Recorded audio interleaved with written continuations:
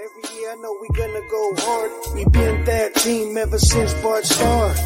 All my cheese heads go pack go. Ain't showing no mercy, cutting no slack, no.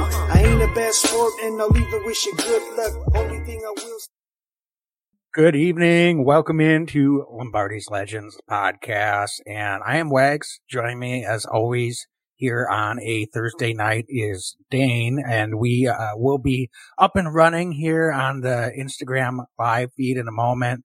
But folks, if you are joining us live, Facebook, YouTube, and Twitter/X, so all of those platforms this evening, or if you're listening later, we appreciate you. So go ahead and throw stuff up in whatever live stream chat room you're in, and we'll get things started tonight. But Dane, I gotta tell you, I'm feeling a little bit sheepish because I'm in a little bit of a quandary. I think that I might be partly responsible for the Packers' poor performance this last week.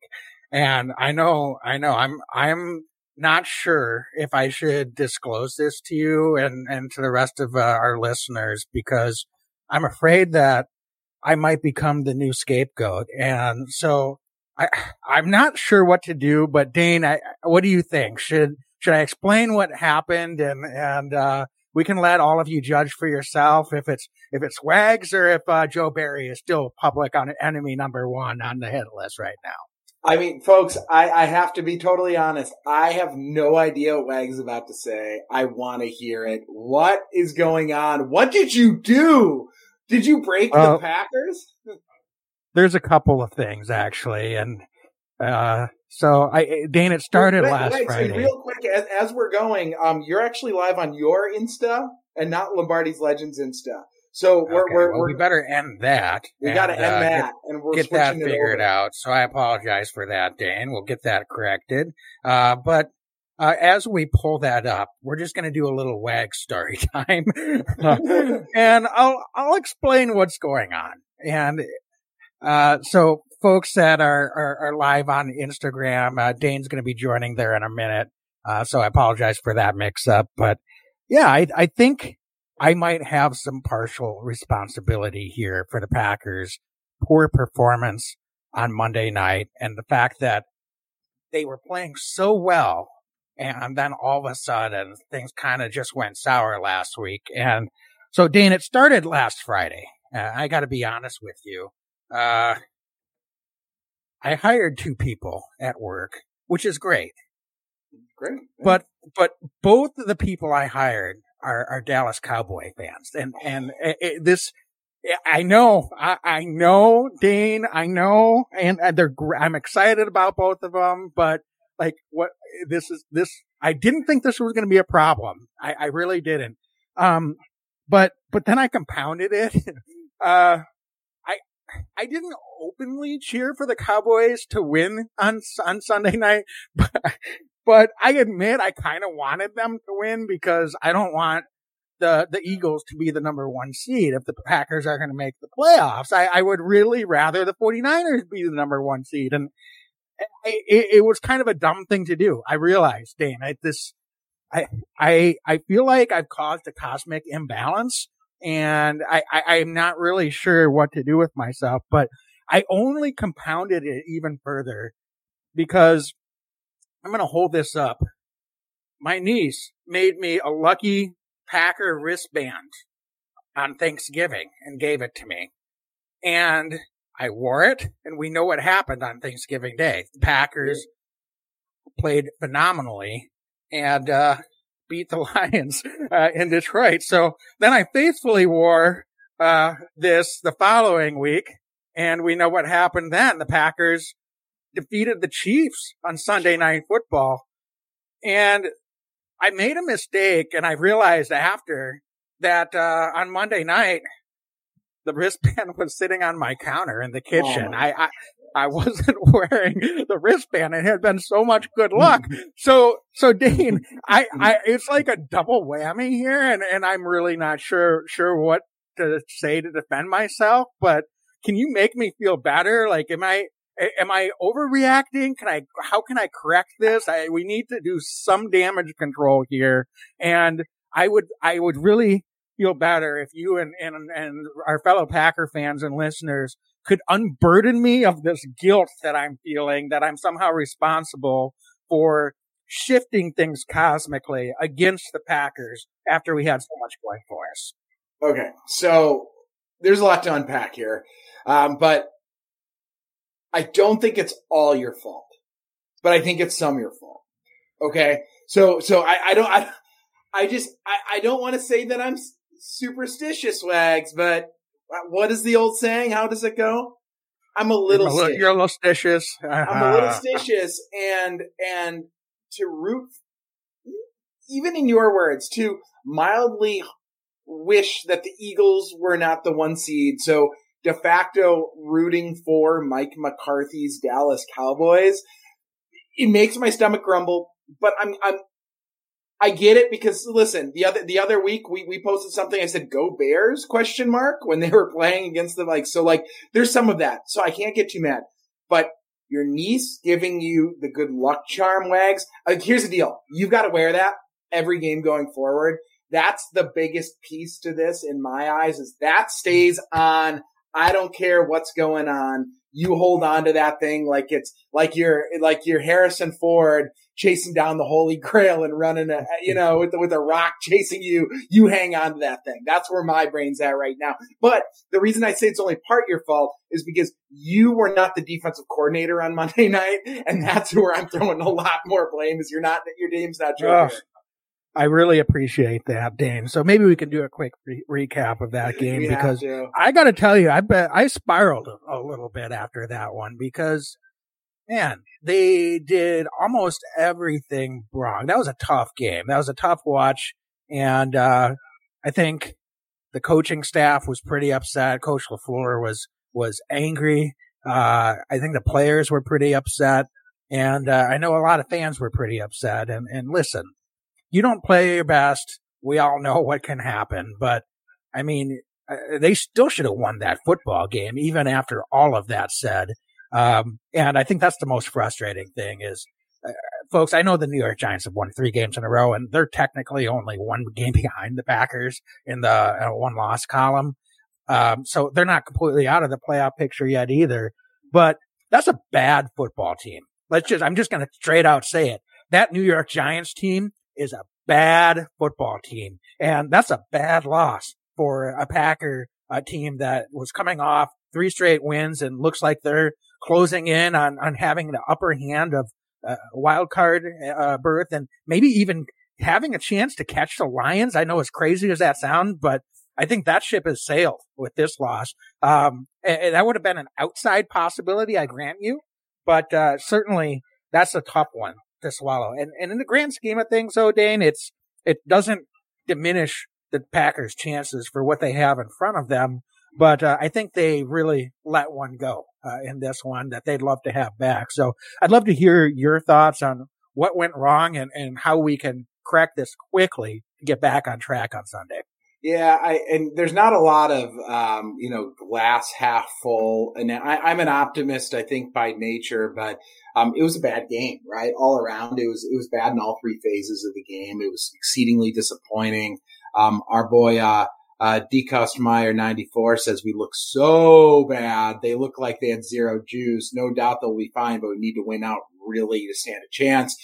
So that's in our Insta chat. So what's up, DK? But yeah, I mean, it was just extremely, extremely disappointing because they were flat. They never looked like they were really, it was an ugly game. They didn't look fully engaged. All 3 phases looked pretty bad at certain points in the game. I mean, the silverest of silver linings, I guess, was I was pleased with Jordan Love in the 4th quarter, coming through some big time throws. He was steady and calm again. I thought in the pocket, in big time moments, he's shown consistently, more or less, that he's not afraid to, let it rip when it matters most. And that was cool to see. But that doesn't cover up everything else. I mean, even Wags, I think it's fair to say, without naming it, we, had some interactions with some of a player or two post game and, said like, that game was rough, bro. I think was one of the quotes that came from that. And it was, I mean, and that's, I think to a player in that locker room, I think these Packers probably feel that way. I'm particularly frustrated with the defense and special teams. I know the offense wasn't terrific, and certainly Jordan Love has a number of throws, especially in that first half, I think that he'd like to have back. But when it mattered, he delivered. So that's where my frustration more than anything comes to the penalties on special teams, the fumble on special teams, and then what in the world happened where Tommy DeVito not only beats the Packers, but, puts up 24 points. And this is a Giants offense that's been so bad. And the Packers get 0 sacks on DeVito, even though I think dude had been sacked 20 plus times in the games that he's just been playing. And he's also the offensive player of the week in the NFC. I mean, that to me is exceedingly damning for this defense. And frankly, it falls at the feet of Joe Barry. And, Wags, I'd love to hear your take on Joe Barry. You posted some stuff on social that I thought was really, really valid on Tuesday. And I want to hear, the floor is yours. Because I don't think that we've been as harsh on Joe Barry as some podcasts, as some Packer coverage, but where after Monday's game and seeing the quotes this week from Barry, he spoke to the media earlier today, like, where do you stand on Joe Barry right now on December 14th? Yeah, it seems like he doesn't seem to get where the questions of his accountability are coming from. And listen, when you look at the season as a whole, part of the reason why we haven't been as hard on him is our other podcasts and other fans, and some of our friends have been that are Packer fans. It's not because we think he's an amazing defensive coordinator, but honestly, the defense hasn't been terrible. Like, it's been the least of our problems when you look at the season as a whole. There's a number of games earlier this season when we were 2-5 that you look at and said, if the offense would have played even just a shred better, or had more consistency on that side of the football, we probably would have been 4-3 instead of 2-5, at that point in the season. So, that's, I think, part of it is we're going to be fair and realistic about what's happening, despite any emotional feelings that we might have about the performance of the said coordinator from this or previous seasons.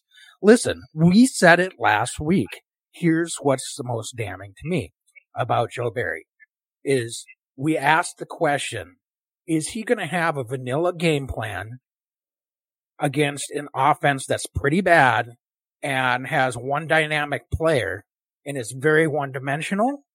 Or is he going to figure out a game plan that is able to focus on that and shut it down? And he didn't either. It was, and that's the really frustrating thing. Saquon Barkley, at times they were able to slow him down, but not enough, honestly. And they got really lucky, obviously, with that fumble by Saquon at the end of the game. That was a gift, to be honest. So, I don't know what they were trying to do schematically. And listen, it's not all Joe Barry's fault. I don't like to sit here and call out any particular player, but there was a lot of missed tackles, and there just didn't, to your point, there just didn't seem to be a very high amount of energy. They didn't seem to be prepared for what the Giants were doing. I don't know if they disrespected the opponent. That's a lot of cliche to throw out there. Right. So I don't know how I'll go down that road, but it certainly didn't seem like they were ready for what New York wanted to do. They got, frankly, outcoached soundly on both sides of the football. You talked about the offense wasn't particularly the problem in this game. I thought the play calling for most of the game was downright awful, especially situationally. And you could argue that at the end of their last possession, you have a chance for a 2-point conversion. I know those aren't 100%, but they called a play that worked the first few times you ran it, and the Giants had figured it out. You can't call basically the same version of an end around 8-9 times against a professional NFL defense. The Giants' defense is not that bad. Their offense stinks. Their defense has not been that bad throughout this season. So they were going to figure that out. So that, and LaFleur, to his credit, admitted, yeah, that was a bad play call, but I really have to question, what the coaching staff was doing, and they just seemed lack, of preparation on both sides. And when you can't go deeper into the well or make adjustments or figure out, okay, clearly the other team has made an adjustment and they figured that out. If you have nothing left, to throw at them or no other counter punches, that's just a lack of preparation. I'm sorry. There's no other way to put it. So we can lay some blame at the feet of the players for execution, but it starts with the coaching staff for me on both sides of football. It was bad. It was very bad on defense, but it was real bad on offense. And I know we don't give Coach Bisaccia a lot of criticism either on this podcast, but that was a mess on special teams. And quietly, special teams has not been all that great this year under Coach Bisaccia. So it all came together in a perfect storm against a bad football team in the New York Giants. And I think that's what really upset me the most and made it hardest to accept the fact that they weren't able to come through.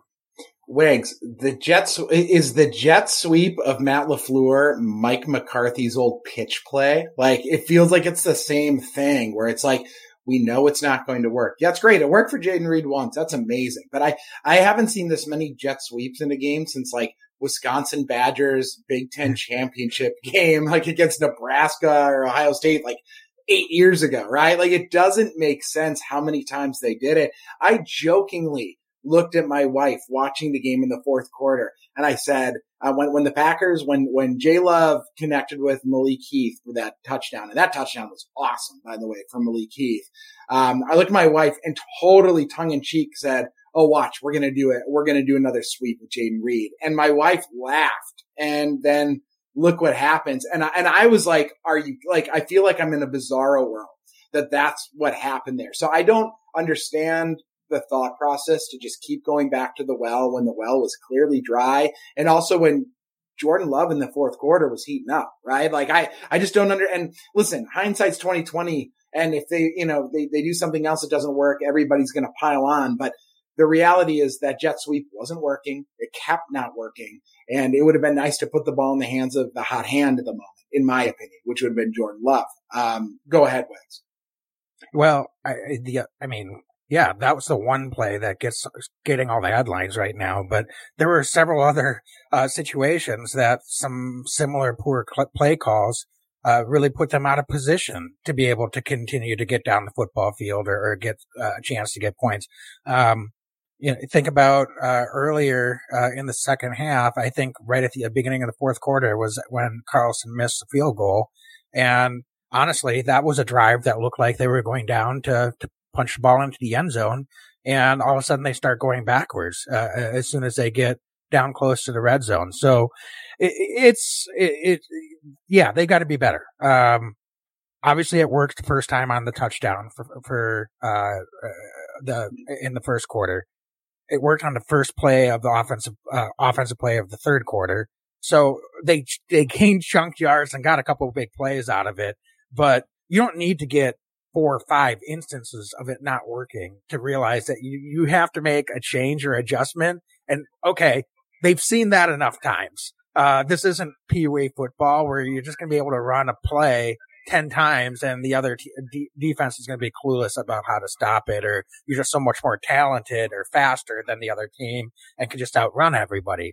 So yeah, that's frustrating too. But Dane, I could belabor that all night. Yeah, this is really on the feet of the coaching staff. To me, 90% of it, there was some poor execution. You said, Jordan Love did not have his best football game, especially for the first 3 quarters. He was actually downright pretty bad for the first few quarters, based on what we had been seeing in the previous 4 or 5 weeks from Jordan Love.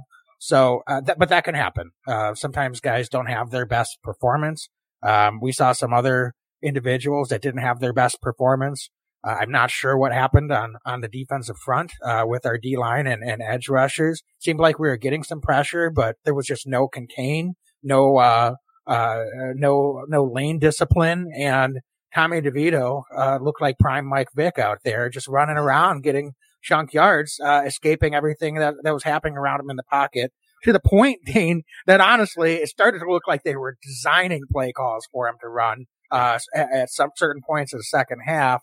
And so, yeah, that was a all around very, very frustrating game. But Dane, do you have anything else to say on that? We could just sit here and rant and rave about that one all night. I just want to read some of these great comments. What up on Insta Live? We're across Facebook, Twitter, Insta, YouTube.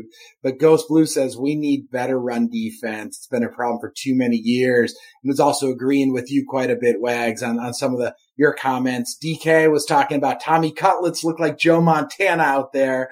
And Amanda, Miss Amanda Marie, what's up? Amanda says agreed, and she's agreeing with you, Wag. So, it's a tough one, but the good thing about the tough thing about the NFL is that there's only so many games, right? We're already in week 15, but the good news is you got to move on fast. You have to have a short memory in this league.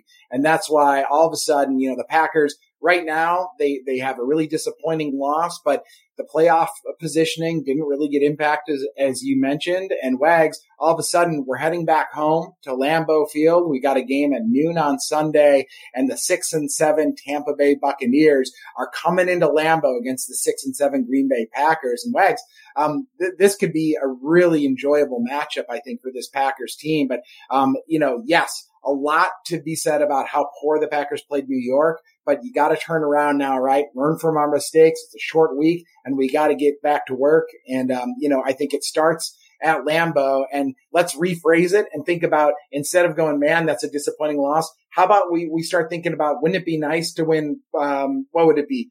4 of our last 5. Wouldn't that be nice? Right. So that's how I'm going to look at it going forward. And, all of a sudden Baker Mayfield coming into Lambeau Field, Baker Mayfield has played the last 2 years in December at Lambeau Field with 2 different teams. This is his 3rd team coming in with Tampa Bay. Has had some mixed success, but honestly, the Packers have had his number largely. He's thrown 3 touchdowns, 5 interceptions in his time at Lambeau. So, Wags, I think we should talk about injury report. We should be looking at what the Packers can do to beat Tampa Bay on Sunday.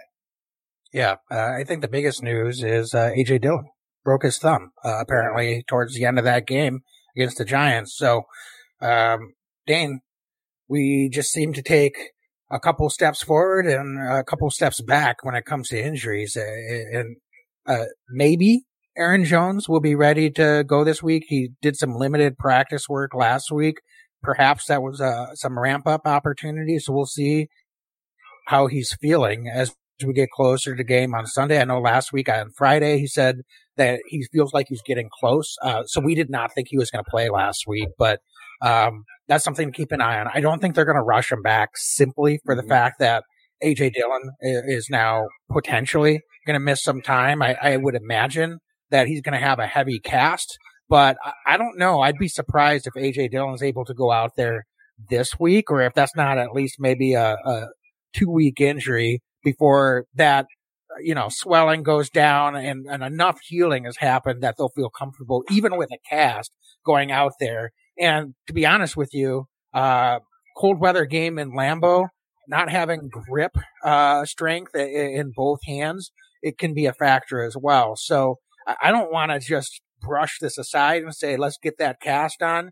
That's a tough thing to ask of a running back. I don't know how you're going to be able to catch the football out of the backfield. That then, from a game planning perspective, becomes a lot easier to really take A.J. Dillon out of the equation if you're the Tampa Bay Bucs defense.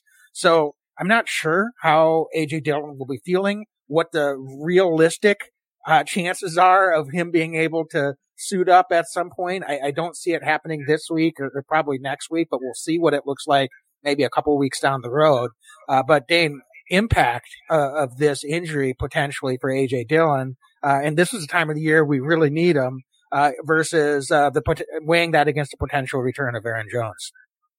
Yeah, I mean, December Dillon's a real thing. He's been really good in December for the Packers. And I think he's been playing some of the most physical football he's played all season, especially this last week. Of all the blemishes, he had some really nice runs. I thought that he was really lowering his shoulder, using his power. So it'd be a damn shame, right, if AJ's not able to go. It'd be great to get Aaron Jones back. He's had a tough year. He's been banged up quite a bit this year. So it'd be really nice to get him back. I don't disagree. I don't see the Packers rushing Aaron Jones back if Dylan's unable to go. But then what are we looking at? We're going to be looking at Patrick Taylor, who I thought looked very good outside of the mental mistake. But physically, right, playing the game, thought he looked really, really good. And then Kenyon Drake, who's been in Green Bay for a cup of coffee, and he was active last week after being elevated from practice squad. Very likely either way, that dude's coming back. Emmanuel Wilson's still hurt. So maybe Merriweather, also on the practice squad, gets called up as well. But this is all of a sudden it becomes a pretty thin depth chart, right? After Patrick Taylor, because, Kenyon Drake's had a lot of success in the National Football League, but he hasn't been in Green Bay very long at all. And I think that would really limit the playbook for him. So I think that you're right, that's probably the most glaring injury. And, especially I was a little jarred when I saw it was AJ Dillon because, he played the entire game, right? So I didn't know that he was banged up. And only afterwards, we found that out. It doesn't look like, Christian Watson is going to go again, but maybe the good news here, Wags, is it looked like both Jaden Reed and Dontavian Wicks both were back out there in a limited fashion today. Really, really encouraged with Wicks. It sounded, like a high ankle injury is what we heard after the game. And I was like, those can last a while. But it's promising if he's already out there trying to move around on Thursday ahead of that game. And then we know how impactful Jaden Reed has been for this offense. Your boy, Jaden Reed, he's been just tremendous for this Packers offense, explosive player with the ball in his hands. Are there other guys that stick out on this Packers injury front, Wags? Positive, negative going into Sunday? Yeah, I think it'll be interesting to see what happens, obviously, with all the guys you mentioned. Elton Jenkins was a DNP today as we're recording this on Thursday night, but same thing last week. I'm guessing it's just trying to manage more of kind of late season and just giving him more of a day off today. We'll wait and see if anything changes or there's something different going on with Elton Jenkins, but I don't think that's going to be a cause for any major concern. I think the other thing to be watching is the defensive back group. We've got Darnell Savage has gotten banged up both of the last 2 weeks. Now he was able to go out there and start the game this last Monday, but I don't know if he's going to be able to go. He's clearly battling through, but didn't play his best football last week, even before he got hurt. So that's going to be an interesting thing too, how they want to handle that situation. Well, Wags, can I chime in on that? Because I'm just going to put my name on it. Like, I'm not losing sleep over Rudy Ford, Jonathan Owens safety group. I think that those two have played the most consistent football out of the safety group this season. Rudy's back healthy. Jonathan Owens, limited in practice, but he's going to go. He's been questionable the last couple of weeks. In my view, he's going to play again this week. I think that those two, quite frankly, are the most consistent guys and are going to give the Packers defense the best possibility to win the ball game. So I'm just going to go out on a limb and say that right now. Well, it's interesting you say that because I agree. And from a talent standpoint, when you got guys coming back off injury, sometimes it's a hard call to manage through. All right, does someone lose their job because of an injury?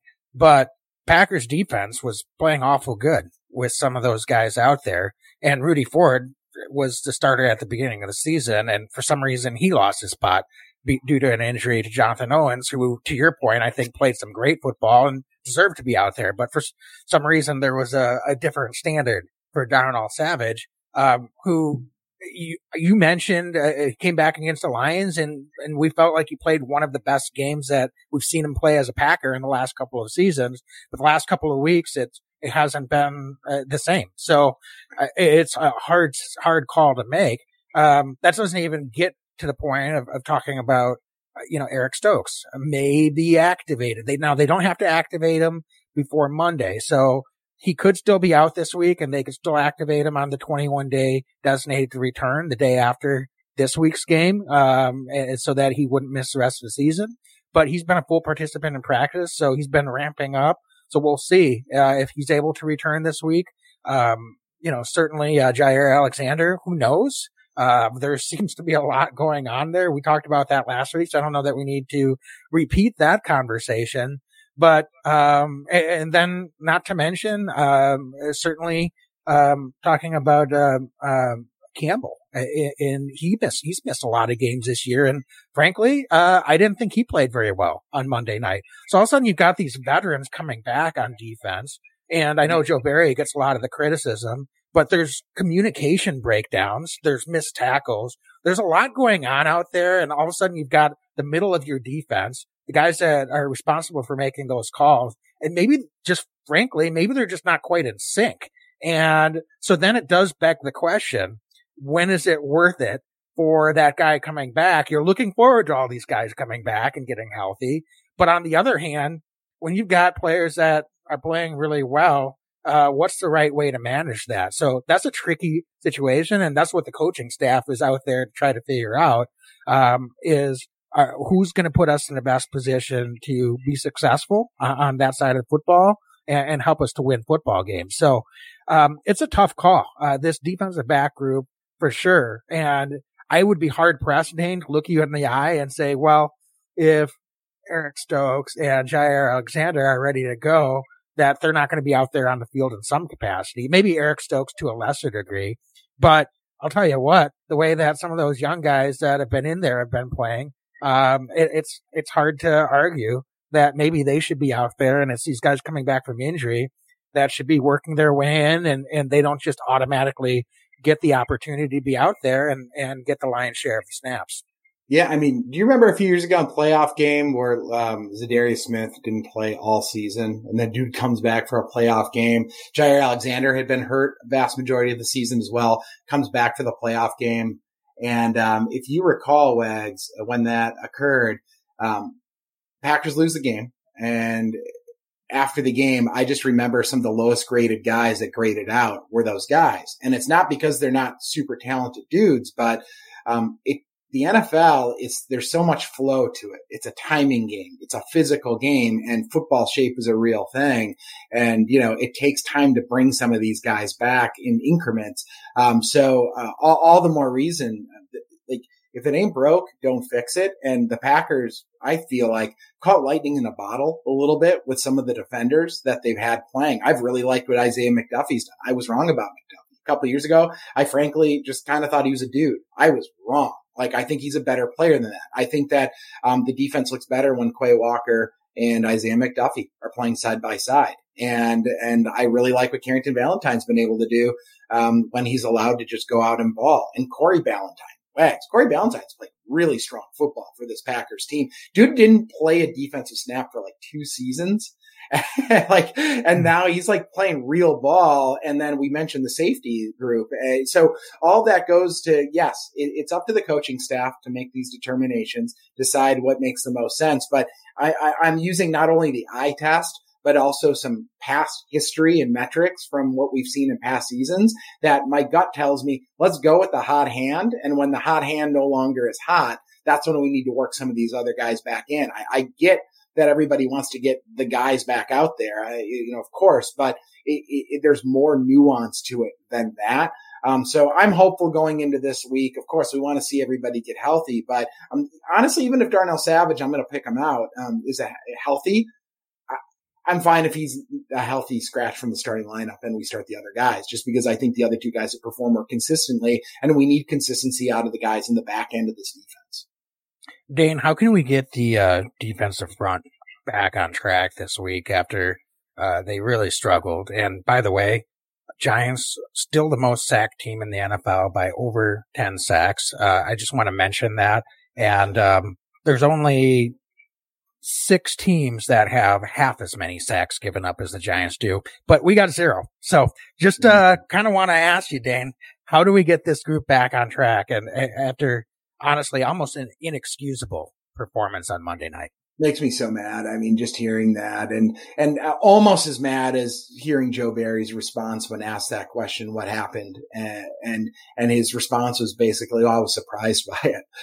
That's not a response in my eyes from a defensive coordinator. I'm paraphrasing, of course, but my goodness, that was frustrating. I think that that's where adjustments need to come into play, and we can't just sit back and be passive.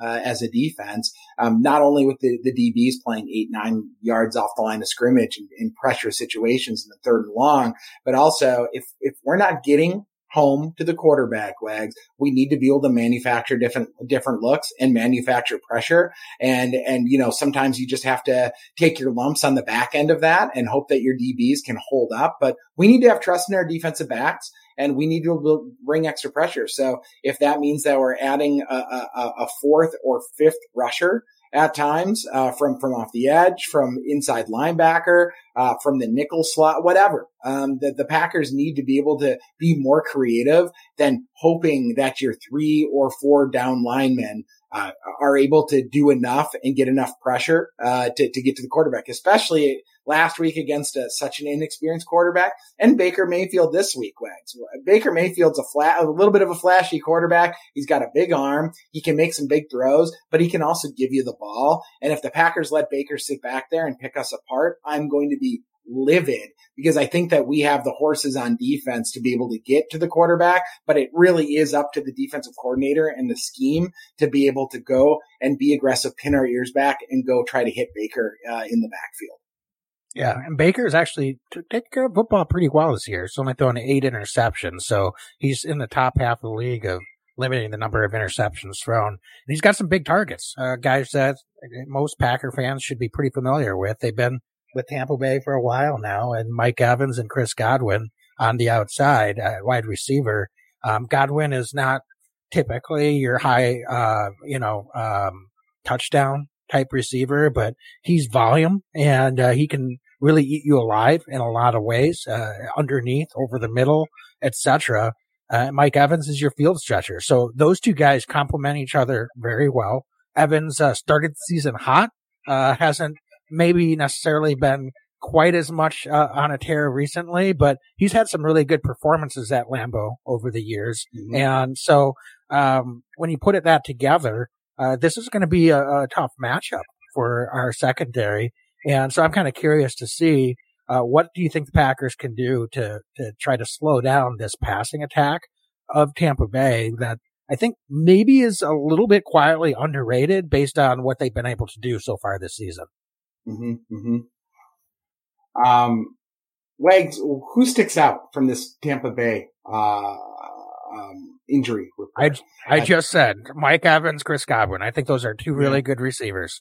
Do you disagree, or like where's your thought process? No, I'm looking at it. I mean, Mike Evans, I think, really good. I actually, I think that Godwin is the guy that I'm really circling this week, out of those two, because I think that's a really astute observation. I think that he's a guy that could probably, coming off of a week with Keyshawn Nixon that had some trouble in the slot, I think that Godwin could be pretty problematic for this Packers defense in certain stretches. So that's really the guy that I'm looking at, that I think that I'm circling it and very curious if he's going to be able to go. It seems like he got hurt at some point in the game this last week. Couldn't pinpoint exactly where it was. But if he's unable to go, I think it greatly limits this Tampa offense. Not necessarily from a big play perspective, although he has the ability to do that, but also is kind of just a chain mover. He and Evans have that ability, I think, to play, inside the 10s, so to speak, and really move the chains, but also can break loose there. But without him there, Wags, I think it opens up Baker Mayfield to losing one of his major security blankets. I don't see the tight end group for Tampa Bay being particularly menacing there. Their running back group, Rashad White, but really it does come down to those wide receivers, and without Godwin potentially, my goodness, I do think it limits them, and that's, Wags, even more reason that's where I think that this Packers defense could really crank up the pressure on Baker Mayfield. And that's really where I want to see them get after him, is if he doesn't have those weapons there, because anybody can beat you week to week in the NFL. But my goodness, some of these guys have the ability to do it a lot more frequently than some of the names that are not Godwin or Mike Evans. So that's kind of what I'm circling and kind of holding my breath, to be honest with you, because these are different Packer and Tampa Bay teams. But I think this is a Tampa Bay team that can easily come in Lambeau Field and beat the Packers if the Packers aren't prepared. And so, being able to limit the number of weapons that they have and matching our talent with theirs, I think could be fruitful for this Packers defense. Okay. Well, how do you think they're going to do that? I guess that was the question. Yeah. So I'll take a crack on that. Let you think about that a little bit. So folks, Tampa Bay's got the worst run offense in the NFL. So Packers run defense has not been very good. They've had a couple good games. Frankly, they played pretty well against some of the worst rush offenses that they faced. So maybe this is a week that all of a sudden we get fooled into thinking that the Packers rush defense is solid again. But it better be, because Tampa Bay does not have a single rush over 40 yards this season. They've only got 3 rushes over 20 yards, so no explosiveness whatsoever in the rushing attacks. And on a yards per carry basis, by far the worst offensive team running the football in the NFL. So it's going to be big plays from Baker Mayfield to Godwin and Evans. That's how they've been successful offensively. And frankly, Packers have not played all that great against the NFC South opponents that they played so far. Certainly the Falcons and Desmond Ridder with the fourth quarter comeback early in the season in week 3. And the Saints a couple weeks later. The Packers won that game, but they looked atrocious for most of the game and made an awesome comeback in the fourth quarter, but barely won that game. So right now, Tampa Bay's leading that division. It's all kind of knotted up and it's a mess. All those teams probably on paper are pretty similar to who the Packers are. Packers are 6-7. In the immortal words of, I can't believe I'm quoting him, but a certain former Vikings coach, we are who they think they are. I'm paraphrasing. It's a little bit different and making it more active. But the Packers are going to have to be able to figure out a way to disrupt this passing attack of Tampa Bay, because I don't think they're good enough to come in here, despite some of the struggles Packers have stopping the run. I don't think the Tampa Bay is going to be able to be good enough to come in and turn it on and really run all over this Packer defense, especially after the performance on Monday night. I think these guys are going to be really looking to have a turnaround performance this week. So I expect the guys up front to have their full attention and play a much better football game. The question for me, Dane, is how can we stop Mike Evans and Chris Godwin? Because that's going to be the biggest key for this defense, being able to put Packers in a position that they're limiting the number of points that are up on the Tampa Bay side, because we've seen it before. They're able to get volume, as you said. Both of them can get volume underneath and over the top. And so it just comes down to that for me in this game. Similar to last week, it was all about one guy and Saquon Barkley. They couldn't figure that out, and that opened up a whole lot of extra stuff that shouldn't have happened for the Giants. So now this week, my real focus is those two guys, Chris Godwin, Mike Evans. What can we do to try to disrupt that and slow them down? Well, first of all, I want to point out that not only are you talking about at the top of the podcast, the hiring a Cowboys fans, but and also cheering for, or excuse me, what was it? What fans are they? The Cowboy fans? But now you're quoting former Minnesota Viking head coaches in this podcast. What is going on this holiday season, Wags? I'm losing my mind or what? But I'll tell you what, Wags. Here's the deal. And it's some chatter's gone on our Insta chat. We're streaming everywhere tonight, but Amanda mentioned our streaming chat about somebody getting going outside of Rashawn Gary in the pass rush. And that's a huge piece to this, I think, is I think that to stop Baker Mayfield and stop this passing game, it's getting home against the quarterback and at least getting him out of his rhythm and hitting him and getting after it. And what it comes down to is who's going to step up on the other side of Rashawn Gary. Yes, Gary can be a one-man wrecking crew, and we've seen other rushers over the years in the NFL do that. However, it sure is a heck of a lot easier when you've got, somebody on the other side of you also getting some pressure where they can then start to scoot over, some assistance. So they're not double teaming Rashawn Gary on pretty much every snap. So, and that's not just individualizing, individual players, but also it goes back to Joe Barry's defensive scheme. Can we please try to help Rashawn Gary in this pass rush out by sending somebody else? Because, you've done a good job on this podcast over the years with Joe Barry.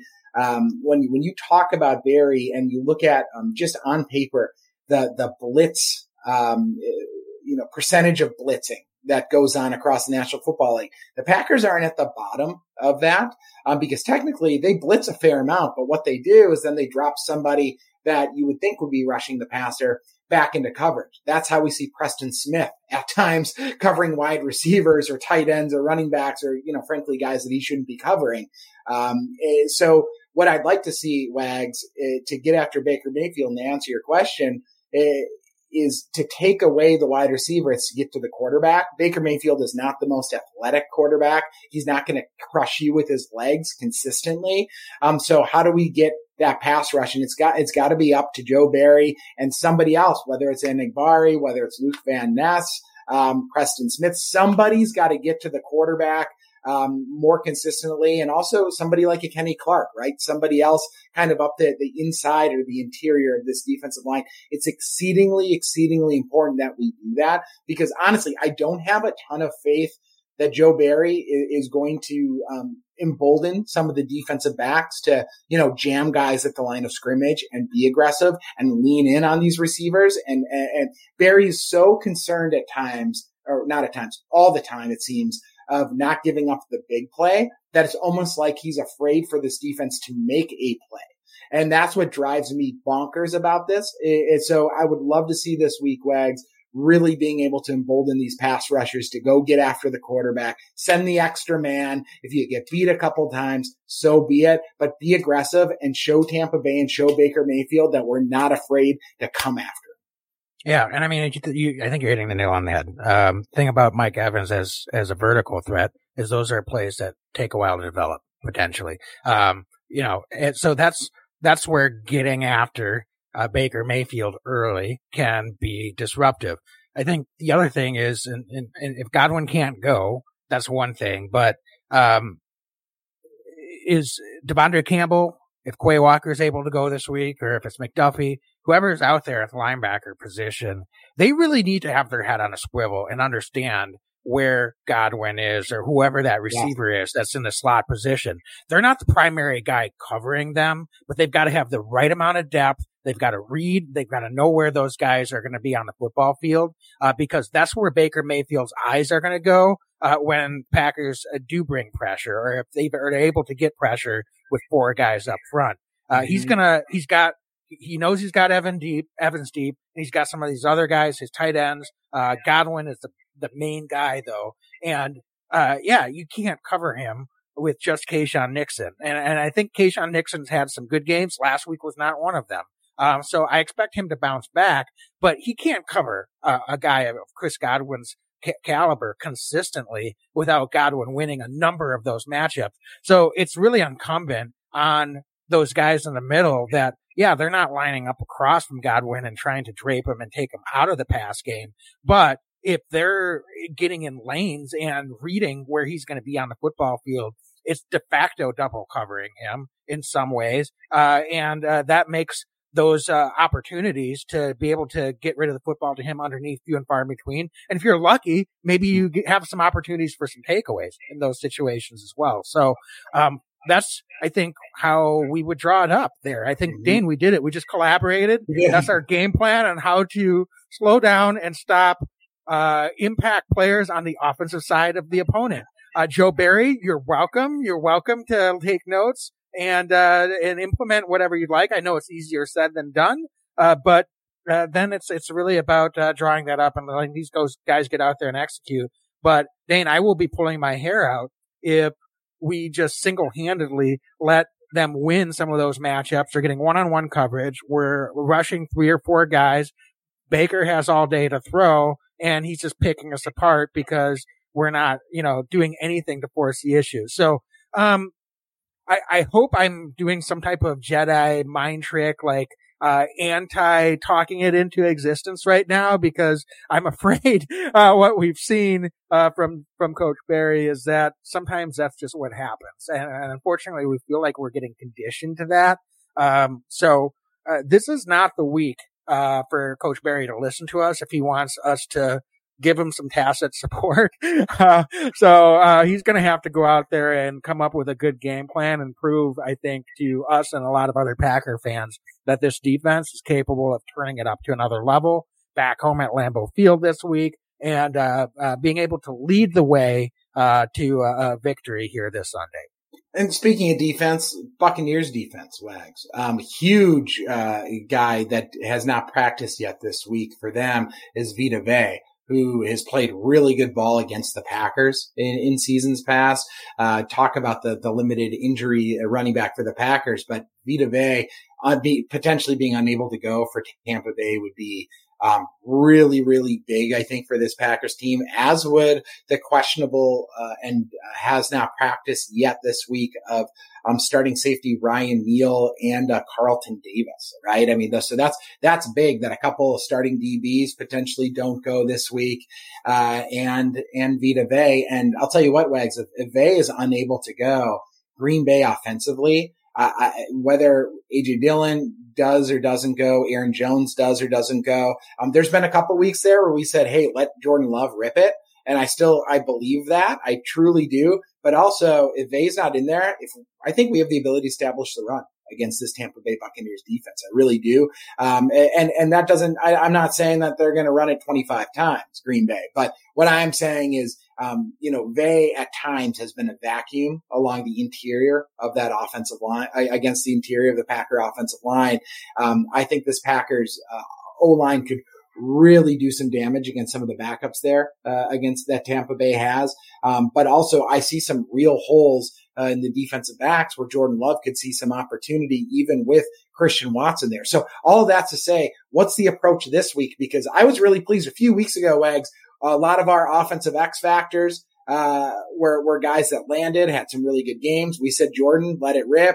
Packers allowed took the training wheels, so to speak, off Jordan Love, and he's had some massive success during that time frame. So this week, how would you, Coach Wags, go into this against Tampa Bay?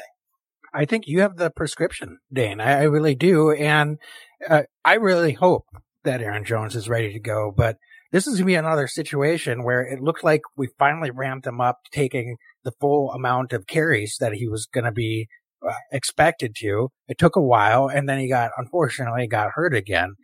So I don't expect him to come out, to your point, and carry the ball or get 20 touches this week if he is able to go. What we might be able to do to leverage some of the, personnel groups that we have out there and to really be more pro pass is we saw some of Aaron Jones and AJ Dillon being out there in certain personnel packages at the same time. If AJ Dillon's not able to go, I think a great way to complement Aaron Jones is to have Patrick Taylor out there in some of those personnel groupings. Frankly, he's someone that is becoming really vital to third down situations with how he pass blocks. And he's been able to make some plays as a receiver. He's gotten some nice lanes as a runner in some of those downs.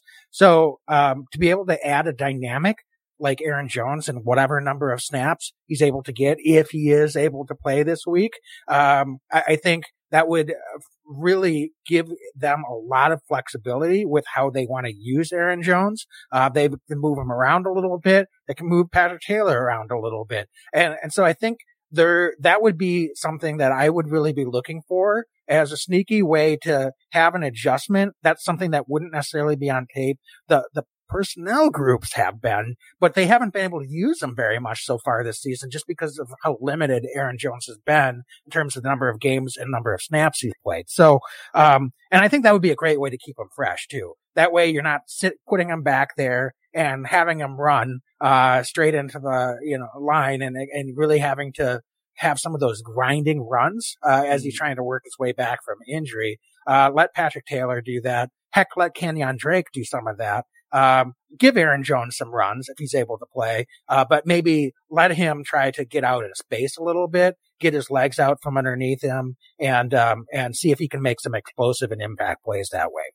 Wags, how good has Tucker Kraft been for this Packers offense in expanded look with Luke Musgrave going down with the injury? Tucker Kraft has come in, and it's pretty remarkable. But I think the Packers found 2 tight ends in this draft that can really be impact players. And how do you see the Packers potentially utilizing him both in the pass and the run game? Because I think he's been very proficient blocker. When called upon, he played every single offensive snap this last week against the Giants, which is really, really cool to see. But also he's been able to stretch the field and move the chains and has looked really fluid catching the ball. So, I ask you, it's kind of a leading question because I think that the Packers could work him in even more this week. But how do you see potential Tucker Kraft impacting this ball? I think he just needs to keep doing what he's doing. If we get a bigger game and he impacts further with more catches and opportunities, that's wonderful. But I don't need him to do more than what he's been doing because I think he's doing a phenomenal job in the role that they're asking him to. So now I don't want to put more pressure, more on his plate. I believe that he's capable of doing more, but that doesn't mean that he needs to. So I think he's been doing a phenomenal job with what they've asked. I think Sims has done a nice job in the opportunities he's had. So let's just keep that going and hopefully, we'll see. I don't know if we've gotten much in terms of an update. Obviously Musgrave is on the IR, so I don't expect to hear anything real soon on that, but maybe in a couple weeks, as to whether he will have an opportunity to return this season before the end of the season. So, but Dane, you said it's a leading question. I want to turn it back to you because it sounds like you kind of wanted to answer your own question a little bit on that one as well. Well, I'll tell you what. I mean, I look at him. I love the physicality that he brings. And we talk about, when we talk about Patrick Taylor, we talk about potential of Aaron Jones or these running game and setting the tone. Of course, the big 5 up front along the offensive line need to do their job, but somebody like a Tucker Kraft does as well. And, we've talked a lot about our joy in watching Henry Pearson at fullback, come up. And I still advocating, and I think you definitely are too. Henry Pearson should be, getting some snaps in this offense and get called up again. But I love what Tucker Kraft's been able to do as well. I want to see that violent blocker, but also I like the matchup. Against this Tampa Bay defense, in particular. I look at it and Devin White's a really good linebacker. He's a tackle machine, but I think where he can get eaten up is sometimes in those intermediate pass plays. And this is where I think if Devin White's able to go, he's on the injury list right now. I really like his matchup, Tucker Kraft's matchup there. I would like to see him continue to get out, and be a lead blocker in space, but also as kind of an out route, kind of a safety blanket for Jordan Love. Jordan has done, I think, a really good job of really seeing the entire field. I think, we don't have that true number 1 receiver right now, but we've got a lot of impact receivers in training, so to speak, in this offense. And Jordan's been able to seek out a lot of different receivers at different moments in this season. I'd like to see Tucker continue to evolve. And I'm not saying he's going to be 100-yard a game style tight end this season. But what I am saying is that I think that he could continue to evolve into kind of a chain moving tight end and become kind of synonymous with some of these wide receivers in the sense that, hey, 1 week it's going to be Dontavian Wicks has a week. The next week, Romeo Doubs has kind of his share. It just wouldn't surprise me if before the end of the year, Tucker Kraft has one of those weeks as well, where it's like, oh, Tucker Kraft ended up with 5 or 6 catches for, 70, 80 yards and a tutty, right? I mean, he's just that kind of guy. And when I look at what Tampa Bay does against tight end, they're not the best against tight ends. They don't defend the tight end particularly well this season. And I think that, because of that, and that's, judging, on paper, judging how other tight ends have done against them. And I think that this is the week where Tucker Kraft could maybe expand slightly and have a bigger week than maybe the last couple of weeks in the catch department. All right, fantastic. Dane, I think we're probably about ready to get to X Factors and score prediction. But before we do that, got a couple more comments in the chat. It sounds like a few of our listeners are indeed ready to move on from some coaches. Captain Colby Jack just jumped on. Captain Jack, thanks so much. He says clean house after the season is done. We've got Wayne Fromming in the Facebook chat talking about, if Reggie White was still here, what a phenomenal defense coordinator he would be. And then he throws in the chat, I'm putting it up on the screen. He says, put me in as DC. So, Packer fans, sharpen up your resume. Get ready. There could be an opening at DC. Can we cure this problem that's been ailing us for years? So, Dane, I mean, I think we joke, but, there's gotta be improvement. No doubt about that. So can we get that this week? Folks, throw in your score predictions into whatever chat you're in right now. We'll get to those in a minute. Well, and Wags, I love this already. Those that are listening on our podcast and aren't following on social media, I love some of the folks that track us every week when we go live. Before we've even gotten to our Leap X Factors, folks are dropping their score predictions in the chat. Y'all know the drill. We love you for that. That's so cool. Yeah, absolutely. So, let's get to it. Our Leap Vodka X Factors and score predictions of the week. And Dane, I can't wait until we have our Leap cocktail drink videos ready. We got together last weekend, so we'll have some of those ready to share with folks. But for this week, we're just going to talk a little bit more about Leap Vodka. So many delicious drinks that you can make before, during, and after a Packer game day. It really just makes that go so much better. So, folks, check out Leap Vodka and get it anywhere in Wisconsin today. So, all right, Dan, I'm going to let you go first. X Factors. I'll even let you choose whichever side of football you want. I'm risking that you're going to take my X Factor yet again this week, but I don't think you're going to. So go right ahead. I give you the floor. Did you say offense or defense, or did you forgive me? Either one. Either one. Okay. You choose. You choose which side you want to start with.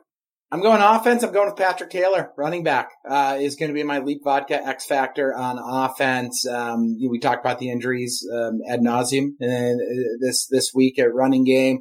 Patrick has really worked his way in and involved himself in this offense. You mentioned, I couldn't agree more. He's become, frankly, a pretty critical piece to this offense, especially on third downs. He's going to clean up, I think, the mental mistake of getting out of bounds and kind of that 2-minute drill. But that's something that's easily correctable. He's a talented young guy out there. Love his game. He's an all-around back. Wags, we put it on social last week during the game. He's just a pro running back. I don't know how else to put it. He's a pro. This is a big week, I think, for this Packers offense. Let's get back on track. I'd like to see Jordan Love, of course, be more sharp, but Patrick Taylor is going to be important and critical potentially if the Packers are going to set the tone running the ball and open up the pass game a little bit. So for those reasons, Patrick Taylor is going to be my Leap Vodka X Factor on offense for Week 15. All right, fantastic. I'm not going to claim that this is sensible from purely the sentiment of what you're going for when we pick X Factors, but I'm going to go with Jordan Love as my offensive X Factor this week. Wow. I think he's really due for a bounce back, and honestly, if he's able to do that, it could be a big week again for this Packer offense. What we've seen from him before last week, is he's been out there, he's been aggressive, he's been accurate, he's been sharp, and we just didn't get that from him as a tone setter last week, to be quite honest with you. And I'm not going to kill him for it. As I said earlier in the podcast, quarterbacks, all players, they have great games. They have not so great games. Last week was a not so great game, unfortunately, for Jordan Love. But I think he can come out and be a tone setter, be aggressive, and get this offense back on track this week. So that might be a slight cop out in the spirit of what we like to do with X Factors, to pick your starting quarterback as one of your guys. But I think it's important that Jordan Love has a big bounce back performance this week. And so that's why I'm picking him from the respect of that's just going to set the tone. Let's go out there, take care of business. If Jordan's able to do that, I think we're going to come away with a good, strong outcome in terms of the margin of victory. If he struggles, this might be a little bit more of a grind it out, or we could be due for another week of disappointment. Yeah, it's totally valid. I think I appreciate that. I didn't expect the Jordan Love. You're right for Leap Vodka offense X factor this week, but you sold me on it, Wags. How about defense? Let's go right back to the well with you. This ain't no jet sweep here on the pod. The well is still plentiful. Wags, who you got as your Leap Vodka X factor on defense? Well, Dane, I am going completely off the board. And as you said earlier, I'm not superstitious, but I am quite stitious. And so, Wags, with my bracelet, is the X factor this week. It's the offsetting component to bad defensive coordinating from Joe Barry. I believe in all the players out there on the field, but as long as the lucky bracelet is on, and I'm not going to fail you folks this week, Wags and his lucky bracelet are going to be the defensive X factor. They're going to offset the bad juju from Coach Barry, and we're just going to get some turnovers, and we're going to do enough to get it done. And I'm going to give all the credit to the players. I'm sorry, but that's the way we got to do it. I'm taking accountability for my lack of focus last Monday night, and I do sincerely apologize to all of you out there. It's not going to happen again. I have no impact whatsoever on what's happening out there on the football field. But cosmically, we're going to get it done this week, and I'm going to offset Joe Barry. So I'm nominating myself and my lucky bracelet as the X factor on the defensive side of the ball, Dane. That's amazing. I love that. I think that's the first time an inanimate object has been our Leap defensive X factor. So that's awesome.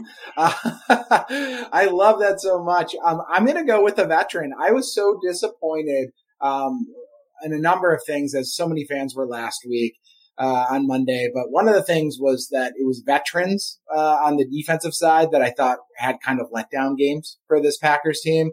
And because of that, I'm going to go with a veteran at inside linebacker, Devondre Campbell, the all-pro inside linebacker is going to be my Leap Leap Vodka X factor this week, because we need a big game out of him. Quay Walker, I thought, he's been injured. I think it's less likely he plays. I think he's limited this week, but still, either way, we need somebody in the middle to step up. I think Devondre Campbell's had a pretty tough year. He's battled injury. He's missed tackles. He's been, it looks, a step off a number of times. This is a week, Wags, where, with this run game, you mentioned let's stop the run and then beat Baker Mayfield with the big chunk plays, right? But you got to stop the run to do that first. And this is a week where Devondre Campbell, we need a rewind to a couple of years ago, Devondre Campbell, where he makes a big impact play after big impact play. We need that heart of the defense to have a big game. So, it's a big week. It's cold weather at Lambeau Field. I don't remember the last time, Devondre's had kind of that impact forced fumble, right? That impact interception. This is a week where we need our veterans to lead this defense. So Devondre Campbell is going to be my Leap Vodka X factor this week for all those reasons.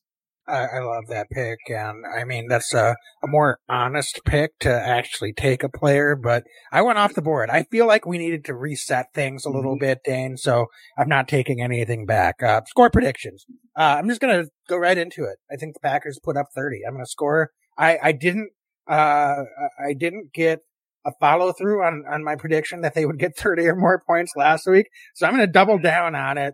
And Dane, I've got the Packers taking care of business this week. I think they're going to have a nice bounce back performance. I think we're going to see a sharper performance from Jordan Love. I think this defense is going to be sharper. There's still room for improvement, but I think they're going to win the turnover battle.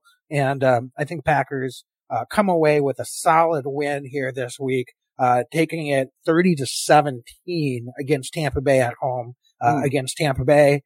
So get back to 7-7. And give ourselves an opportunity to head to Carolina and hopefully play much better than we played against poor opponents, with an opportunity to get over 500 for one of the first times since the beginning of the season. Great. I'll take the win, and I would love to see 30, Wags. I haven't checked the weather at Lambeau Field for Sunday. I'm not sure what it's going to look like, how cold it's going to be, but I like that prediction. I'm going to read some predictions in the chat here too. It looks like Shadid says Green Bay 24, Tampa Bay 17. I like that. We've got John. He says the Pack 17-21. So I'm guessing 21 Packers, 17 Buccaneers. Kevin, I love the volleyball call out, women's volleyball, UW3, UT1. I like that prediction. Women's volleyball will be starting just actually started a little bit ago here. I'm looking at chat in the Insta line as well. I'm not sure if anybody else dropped score predictions, but Wags, I'm going to go 26-20 Green Bay Packers. It's going to be 2, 6, and 7 teams. You mentioned we've had some difficulty against the NFC South so far this season. They've played us tough. I think it's going to be a tough game. I think it's going to be a close game. But I think that Jordan Love's going to be better. I think that he's going to air it out. I think he's going to have a nice game. I think this defense is going to play good enough to win. I think that they're going to win in spite of probably another poorly coached game from the defensive coordinator, but the Packers are going to win this game. I think they're the better team. And I do think that we're going to have better pressure on the quarterback and on Baker Mayfield this week. And John confirms he is picking the Pack to win. Thank you, John. That's what I thought. But for all those reasons, Wags, 26-20, it's going to be a nail biter. I think it's going to be close going into the fourth quarter, but the Packers, cold weather game at Lambeau Field, is going to take care of business, win another game, and we're going to have won 4 of our last 5, which I'll take that. We got to win out to make the playoffs. Yeah.